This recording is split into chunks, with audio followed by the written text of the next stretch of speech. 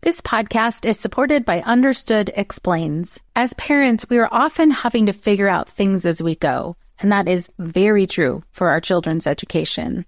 And to help you out, I want to tell you about a podcast called Understood Explains. This season is hosted by teacher and special education expert Juliana Urtube, and she discusses all the things you'd want to know about individual education plans, or IEPs, what they are, why they're needed, who benefits from them, and what to expect when you have meetings with teachers. I could have really used this podcast when my son had an IEP for speech when he was 6. I was overwhelmed trying to understand the process and what everything meant. The episode on Understood Explains, Does My Child Need an IEP?, was the kind of info that would have really helped me get the most out of the educational support of the IEP for my son. And if you need that kind of support, I really recommend this podcast. To listen to Understood Explains, search for Understood Explains in your podcast app. That's Understood Explains.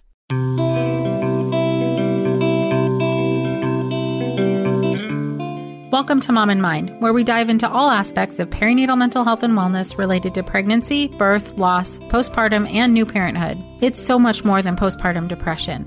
We raise the volume on all of these topics in the hopes that someday everyone will have the support and info that they deserve before they need it. Please note this podcast is not a replacement for treatment by a professional or professional training. Welcome to Mom in Mind. I'm your host, Dr. Kat. Today, our guest, Marissa Zuito, licensed marriage and family therapist, is going to be talking about that feeling when you don't quite fit the diagnosis of postpartum depression, or at least it doesn't fit for you. But what you're going through leads to being depressed or leads to being anxious. She's going to be touching on some of the 12 taboo truths that she has come to find, both in her own journey and through helping other moms through their journey. Very specifically, what is it like to feel regret after you have a child? These are things that are really hard for people to talk about and certainly don't feel comfortable talking about. But I really appreciate that she's going to be getting into this today because I think so many people can resonate. This is one of those things we just don't talk enough about. So let's blow the lid off of it and get into it. Marissa is a licensed marriage and family therapist specializing in prenatal and postpartum counseling.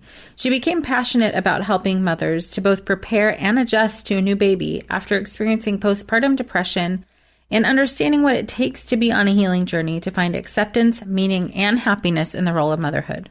We're going to get into some of these taboo truths and also some ways to help yourself and how to take care of yourself. So let's meet Marissa. Welcome, Marissa. Thanks so much for being with us. Thank you so much. I'm glad to be here. Yeah, I'm excited to kind of dig in a little bit to what we're talking about today, which is these taboo postpartum truths that you've found. And I think a lot of people will resonate with what you have to say about this because there are so many things that we all deal with going through this journey. So please start wherever you'd like about your own process, your own journey. Sure. I think I'd like to start with kind of what I feel separates my message a little more than exactly how you say, beyond. It's more than just postpartum depression.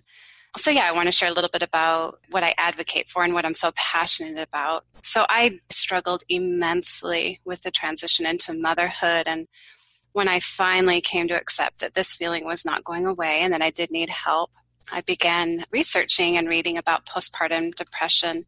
And it helped, but for me, something was missing. Mm-hmm. And so I began researching this more for myself, and I knew that I had an experience that wasn't quite being talked about openly, which is what I'm naming postpartum regret, having regret for becoming a mother. Mm-hmm. And I know now that there are many mothers who struggle with this, and they need a name for what they're going through, and this may or may not fall under postpartum depression or mental illness.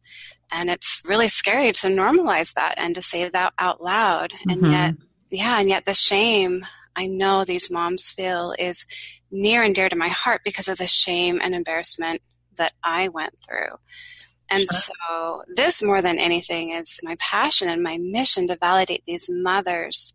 So kind of how I see it a little bit differently than maybe what the current literature says is that I feel that the regret and the struggle if not addressed, can lead to depression. Or for me, I felt like it caused the depression. Mm-hmm. But the regret and the struggle is not necessarily a symptom of postpartum depression. And that was the missing link for me. Sure. Yeah. So I was desperately seeking validation that what I was experiencing was okay and common, and that any sane person in my shoes would probably feel the same way. Sure. Yep. Yeah. So I just really, that became kind of my mission to validate myself and these moms. And it gets a little hairy because I am a licensed marriage family therapist. I do believe postpartum depression is real. It just, for me, the validation kind of was missing in that it wasn't a symptom. It actually led to the depression. Does that make sense? Yeah, absolutely. I mean, I'm thinking of so many people who can resonate with that right now, including a couple of my own clients. I really appreciate you bringing this perspective in, because it is typically seen the other way, that you feel bad and then you have the regret, but it absolutely happens, that like feeling of, gosh, why, how did I do this? Yeah. And then all of those feelings. Mm-hmm. Yes. And it's very taboo. I think it makes sense that when we hear a mom saying, I think I'm feeling regret, or even if I'm really being honest, and this is the subtitle of my book, What to Do When You Love the Kids But Hate the Job, I found myself hating being a mother. And I think our go-to is to say, well, you must have postpartum depression, which, it's a diagnosis. And I'm grateful that we have these mental health diagnoses. But for me, honestly, what I needed the most is another mom or a professional saying, me too, or I get that, or I get why you're experiencing that, outside of being diagnosed. Yeah, it just absolutely. It felt really important to me. Feel like you're the martyr in your family? You're not alone. Hey, this is Joanne. And Bree. And we're from the No Guilt Mom podcast. Bree, we talk to a lot of moms. Yeah, we sure do. And if you're a mom who has a to-do list that is so massive that you get overwhelmed and you shut down, or if you've fallen into the habit of doing everything for everyone and don't know how to change it, we can help you become a no-guilt mom. we're going to take you from family martyr to family model. That's role model, so that you role model the behavior that you want to see out of your kids. You're going to go from being tired and overwhelmed to energized and guilt-free. Every week, you'll get actionable strategies that you can implement right away from the experts that we interview and from us. We also have a whole lot of fun, so check out the No Guilt Mom podcast everywhere you listen to your favorite shows. Hey there, I'm Debbie Reber, the founder of Tilt Parenting and the author of the book Differently Wired. The mission of Tilt is to change the way neurodivergence, whether that's having a learning disability, having ADHD, being gifted, autistic, or some combination of all of the above, is perceived and experienced so differently wired kids and the parents like us raising them can truly thrive. On the Tilt Parenting podcast, I get to talk with authors, therapists, educators, and parenting experts who are committed to this mission. I ask the questions my listeners are most curious about when it comes to supporting our kids. And in turn, my guests share strategies for challenges, out-of-the-box ideas for navigating school, best practices for therapies, tips for advocating, and so many thoughtful insights on what it really takes to help our kids grow up feeling seen and respected so they can create awesome lives for themselves. I know that raising a differently wired kid can feel overwhelming and isolating, but I promise you, you are not alone, and it can feel so much better. If you're on this parenting journey, come listen to Tilt Parenting. Together, we can shift this paradigm and show up for our exceptional kids with hope, possibility, and joy. I agree with you 100%. It is very important. That whole validation piece just speaks to all of these, needing that validation, wanting that is so real, because the general narrative is that you sort of did this, so you should be happy, or like, this kind of putting the onus on the parent that they're supposed to feel a certain way because they made certain choices, or because there were certain, things that happened that led to this. So you should just kind of buck up and be happy. Oh, sure. And along the lines of messaging, I hate to say fell victim, but it's hard to say it another way. But I, saw the baby commercials. I saw the movies. I heard from other moms, even my own mother. And so I just assumed, well, that's the natural way. You love your baby and you love being a mom. And I was devastated when that didn't happen. And along with the shame, because I realized, oh my gosh, I don't like this. And in fact, I remember in the beginning saying, I'm not depressed. I just don't like this. And I guess maybe that's the distinction. But it did lead to depression, unfortunately. And so the course of treatment really would be the same. It's just, again, I really wanted just that validation that any sane person going through what I went through would feel this way. Yeah. And it's hard to know after the fact if getting that validation would have helped prevent, but it certainly would have helped something. It would have helped you in some way. Yeah, I do wonder that. I do. And I think it is, I'm sure, as you can relate to, it's a piece of the puzzle. And one piece for sure was the shame and embarrassment I felt for what I was feeling. So if I didn't have that shame and embarrassment, what I suspect is that I would have moved into solution a little bit quicker. And we can talk about this more, but I needed to, it's like I had an identity crisis. You know, I'm a mom now and that this isn't fitting my picture. So I had to recreate, okay, what can motherhood look like now? So that was a piece of the puzzle as well. But honestly, I was stuck in shame and embarrassment. And again, you know, the postpartum depression piece, it did help, but it didn't validate. Yeah, it just didn't validate for me. So that became my mission. Right. And it sounds like, you know, you had that feeling that, okay, this stuff sort of fits on some level. Like you said before, there's a piece missing. And I bet there's so many people who can resonate with that, well, I don't fit quite into this category or this diagnosis or whatever. And how much more that might hurt, you know, emotionally to feel like, okay, well, yeah, I get it. I sort of feel some of these feelings, but still, you know, feeling isolated from even that or separate from that, how hard that could be in and of itself. Absolutely. I agree that there's that additional isolation. I know kind of the party line with the postpartum depression is that, you know, it's not your fault. You have, you know, this disease or mental illness. And because I couldn't relate to that, you know, it's like I kind of knew this is situational based on all the things that I went through, which I'll touch more on. So then it was kind of like, well, shoot, maybe it is my fault because I'm not fully identifying with having this. You know, at the end of the day, we know postpartum depression is a disease and a mental illness. But yeah, it feels weird saying that as a marriage family therapist that I'm pushing away from this, but rather I'm actually just kind of adding to it that there could be an additional cause for postpartum depression, which could be the regret and the struggle versus it being a symptom. So I agree that, yes, I had an additional isolation on top of that. Like, wait a minute, this doesn't quite fit. And now maybe it is my fault.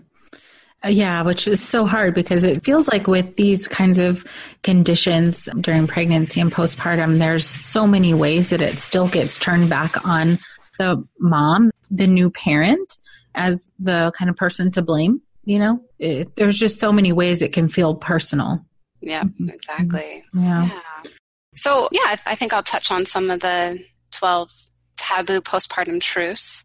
Yeah, absolutely. I think lack of bond is what that seems most relevant. And for me, other than postpartum depression, which I had heard about, I really, again, just had this vision and this idea of what my birth experience was going to look like and holding my baby for the first time. You know, I made note of what the movies showed me and not that there's anything wrong with that. That genuinely does happen. I just didn't know that it may not happen and that is more common. So I felt numb at first. And, you know, they have what's called the golden hour where your baby is placed onto your chest, bare-chested, and it's supposed to be golden. And my daughter screamed for the entire hour, which would later be known as her notorious scream. Oh, really? And it was jolting. It was absolutely jolting. It wasn't the soothing, in-love moment that I thought. And that was probably not quite the beginning. I think the birth experience and having it not go that way, but that was one of the primary beginning parts of my journey where it just honestly kind of continued to go downhill. So I think for me, not having that bond was so significant because, you know, we have those expressions, the hardest job you'll ever love. Well, it was the hardest job And because I didn't have that bond with my baby, I didn't love it. And it was like a perfect, well, I'll say a perfect storm. I haven't gotten into the rest of it yet. But yeah, a recipe for disaster, or I couldn't see me heading any other way than into depression. Yeah, so one of the taboo postpartum truths is that there can be a lack of bond and that it's more common than we realize. Yeah. And again, I'm thinking, you specifically through your process and other moms, like you said, you don't know that this can happen. So it can be so disorienting when it is happening because all the stories are that you're supposed to be connected immediately. Yes. It just rubs right up against all those, oh my God, what's the word? Idealizations? That's not the right word. Oh my God. Yeah, all those like ideal ways that we're supposed to be entering motherhood. Yes. Yep. That's just so much pressure. It is. It is. That's really why I put together this article, the 12 Taboo Postpartum Truths, because although it's tricky because when I was pregnant, I was so happy. I was, I guess, not to be hard on myself, but blissfully ignorant. And I wish I had been better prepared with some of these truths that may have happened to me. And unfortunately, because I wrote this, it's based on my own story. All 12 of them pretty much did happen to me. Yeah. You don't know what you don't know. So I don't want to be too hard on myself. Yeah. Yeah. I appreciate you bringing like these types of points to light because it is so easy to be hard on ourselves when we feel these things. Absolutely. Yeah. So you had that lack of bond was one of them. What other kinds of truths have you come across? Yeah. So I had a colicky baby, which just translates to a baby that is not easily soothed. She didn't just cry. She had a scream. I've heard that mothers, you can identify different cries. They're hungry or they're need their diaper changed. I mean, my daughter just had one scream. I never could discern what it meant. And I believe she had acid reflux, which is kind of synonymous with colic. And it just made my mothering experience miserable. So here I've got no lack of bond. I've got what I would call high needs baby, that she's got this acid reflux and colic. And yeah, I just felt trapped. So I think we don't know what we don't know. And I hadn't met my baby. And the way I kind of pose the truth is that you may have a difficult baby and you may have an easy baby. And that's such a simple way of putting it. But just for someone to kind of say, you might have the difficult baby. Yeah, you just don't know until they come out. Absolutely. Yeah. So another kind of taboo truth, I think this is less taboo. I think the education is getting out there, but the idea that breastfeeding is going to be wonderful and natural, and it wasn't. Turns out I didn't produce enough milk.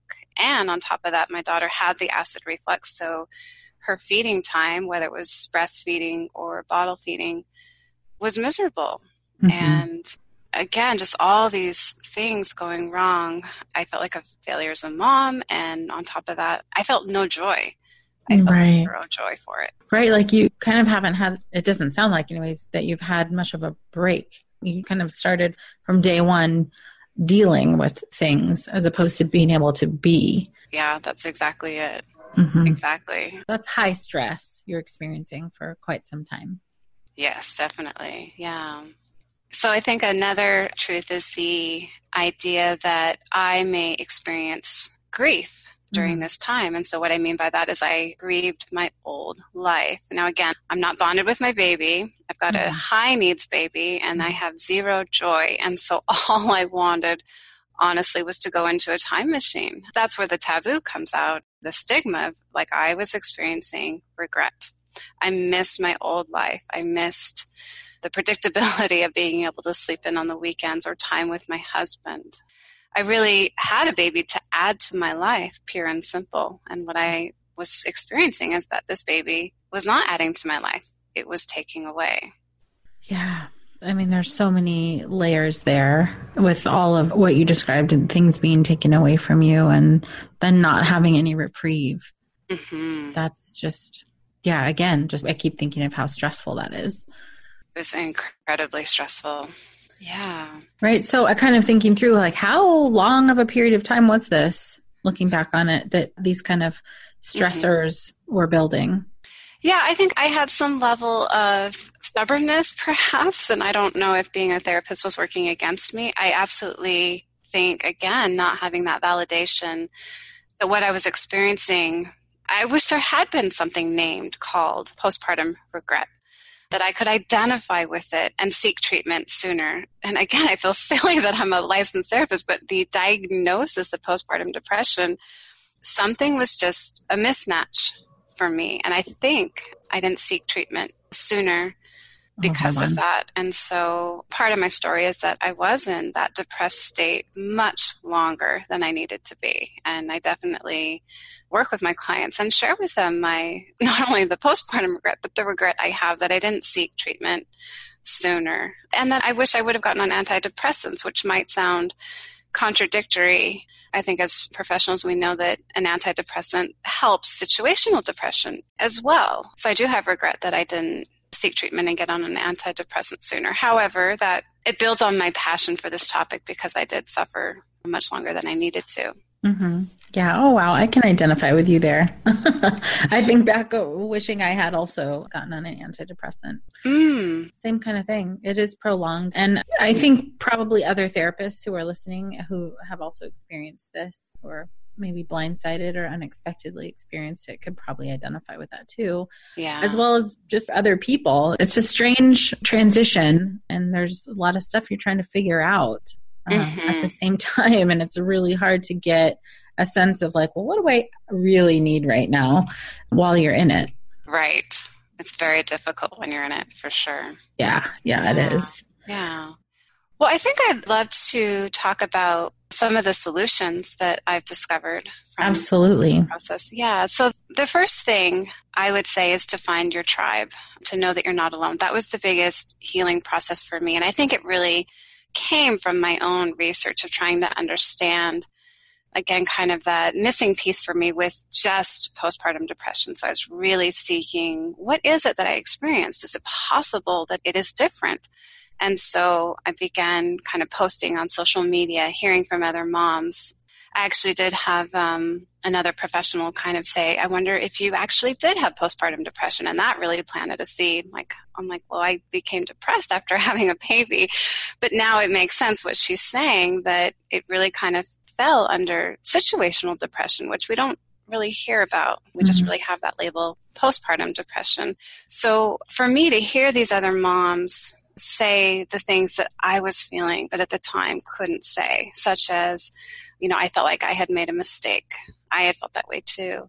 Or other moms who didn't bond with their baby, or other moms who really loved their career, not as much as they love being a new mother, which I could relate to. So I really would say find your tribe, connect with another mom by joining a support group. And that could even include online or social media. There's a lot of Facebook groups that are available. The Fussy Baby site, if you have a colicky baby, there are postpartum support Facebook groups. And then locally, of course, there are support groups. So I really think if any mom is experiencing any type of shame or embarrassment or feeling alone, really find your tribe. And by finding your tribe, I will say I did join like a Gymboree class. And honestly, it made it a little worse because there I was surrounded by happy moms, or at least, that was the context, the facilitator's not there to tease out, he or she is not going to ask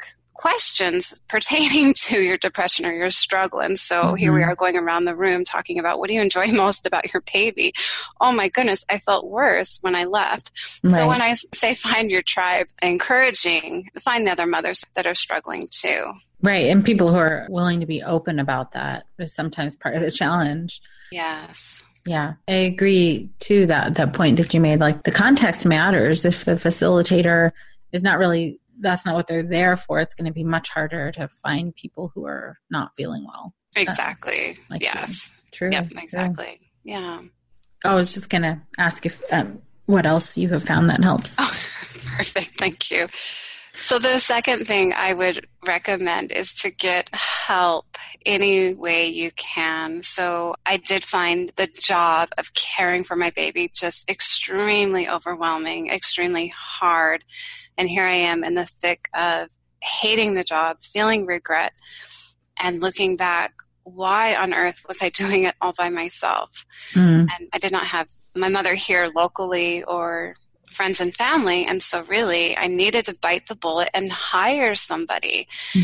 And what I've come across is other moms believing that they should be able to do it by themselves.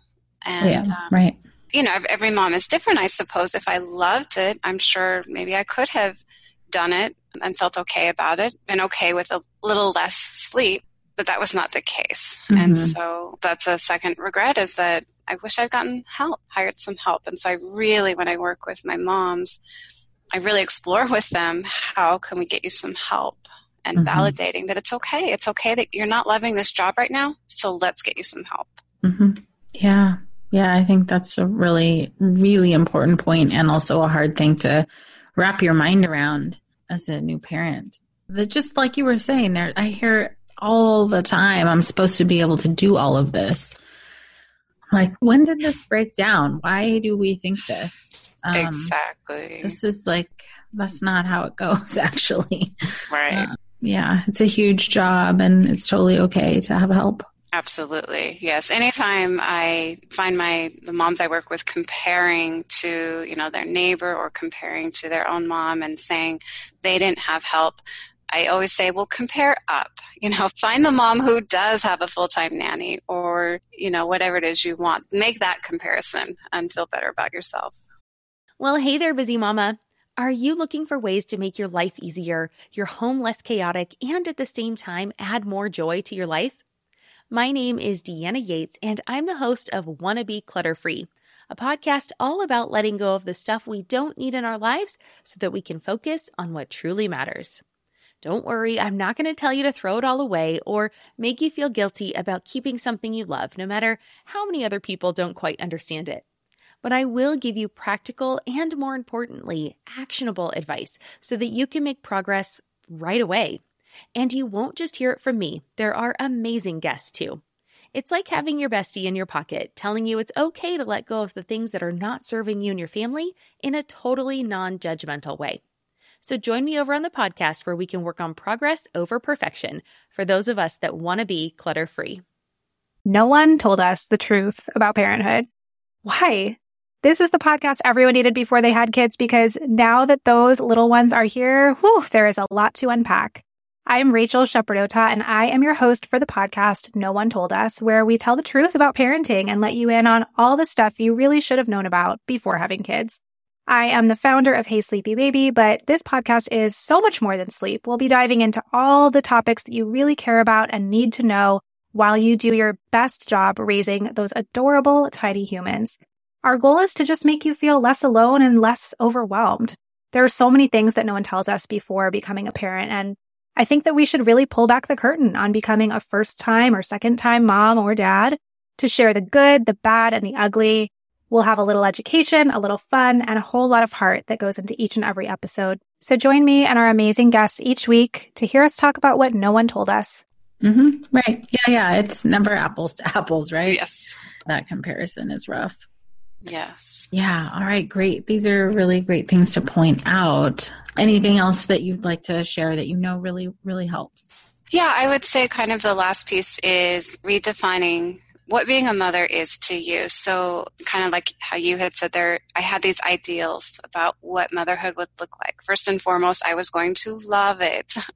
And I was going to have so much time with my baby and all these activities and just this vision of what it was going to look like. And when it all fell apart, I needed to constructively redefine it. And so for me, kind of a turning point was having my daughter in daycare, which is not that abnormal. However, I worked part-time, and I had to wrestle with that voice that said, wait a minute, you're part-time. Shouldn't you be with your baby if you're not at work? But the truth is, again, I had to redefine that role. So for me, being a mother meant time for myself. I'd started to feel like myself again. I could exercise without my baby. I could take a nap in a quiet home while my daughter was somewhere else in daycare. That's my story or my journey. I invite any mother to look at what brings them joy. If being with your baby more often than not brings you joy, that's great. For me, the joy really was time for myself. And I knew that my daughter, more than anything, needed a happy mom, not a mom who put in X amount of hours with her, but just that was happy. So it was really to stop comparing, really examine those messages, question why I'm doing it, and find a way that worked for me, redefining my role as mom. Yeah, perfect. That's so important.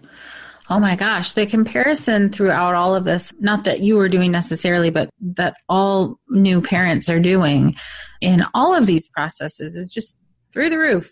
Yeah. It's, we're all trying to find our footing. And when you don't know how you feel or how you're supposed to feel or what you're doing or what you're supposed to be doing, then you kind of look at your neighbors or look at the social media or whatever to figure out what you're supposed to do. And gosh, we're really not getting a full picture of what other people actually go through and how they actually cope. So your point to do what works for you is really, really important. Yes, definitely. Yeah, if I may give an example, there was a mom who came to see me and she was really struggling with her new role as mom. And so I kind of try and look at what's going on, during the day, or, what's it like? What's it like for you to be a mom? And I think she's a working mom actually, but she had said that, I don't know if she was told or how it came about, but that she wanted to spend an hour with her baby, just having that engagement. And it sounds lovely, but, I asked her, well, how is that for you? And she says, honestly, I'm counting down the minutes. I don't like it. It just feels like too much pressure. And I thought, well, that's interesting. Let's look at that. So I can relate that, having that ideal of, well, being a good mom looks like this. Right. When really she was counting down the minutes. It was too much for her. For me, if I'm being honest, when my daughter was little, it's like 20 minutes of individual, that full-on contact was probably all I had. And then I'm happy to be with her, but maybe, she's playing with something while I'm doing something else. I can relate to even a full hour really feeling like too much. And especially if I'm telling myself I should be doing this.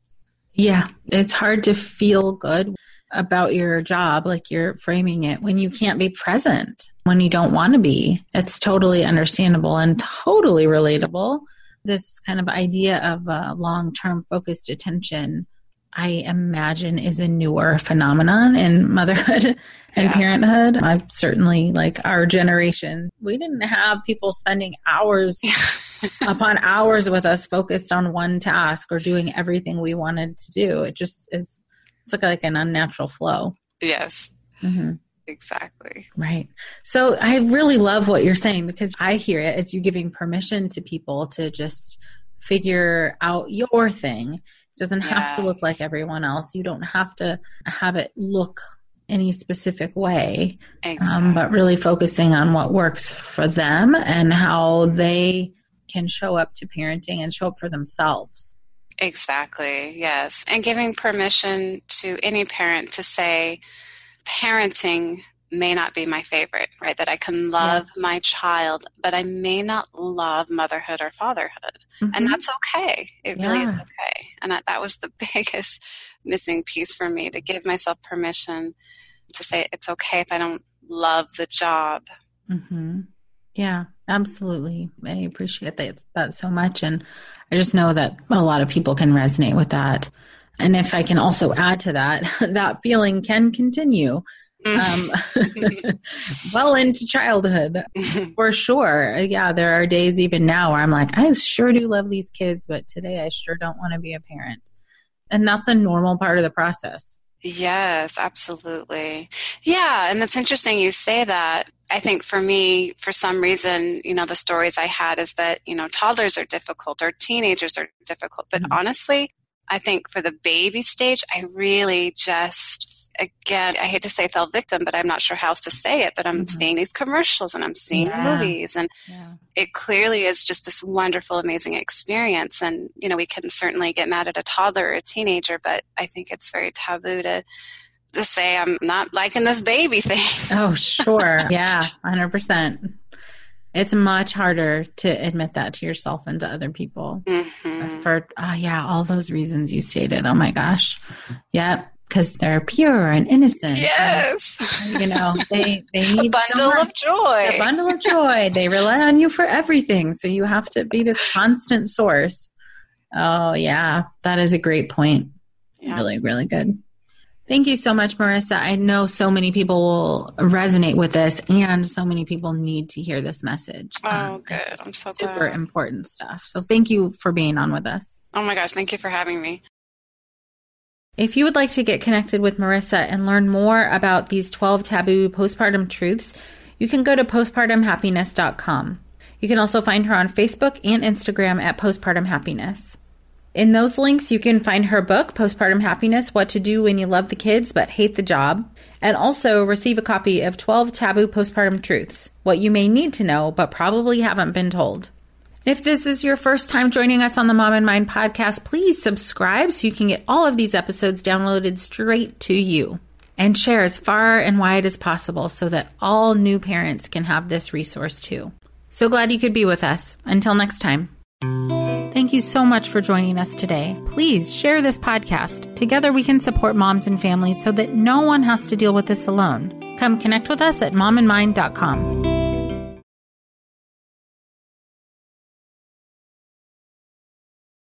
When it comes to raising kids, there's so much to consider. Things like, what do we feed them? When do we feed them? How do they sleep? What does it look like to raise kind kids? How does their nervous system work? How do I keep myself calm? What are my triggers? There's so much that comes into play, and we are distilling all of that information for you at Voices of Your Village podcast, where we bring experts in the field of early childhood and education and psychology and across the board so that you don't have to comb the internet for information. You get to show up and hang out and have shame-free, judgment-free conversations and insights into what it looks like to raise kind, empathetic, emotionally intelligent humans. I'm Alyssa Blask Campbell. I have a master's degree in early childhood education. I'm a mom of 2, and I am walking this journey right alongside you doing this work. Come hang out with me at Voices of Your Village, and we can dive into real conversations with actionable tips.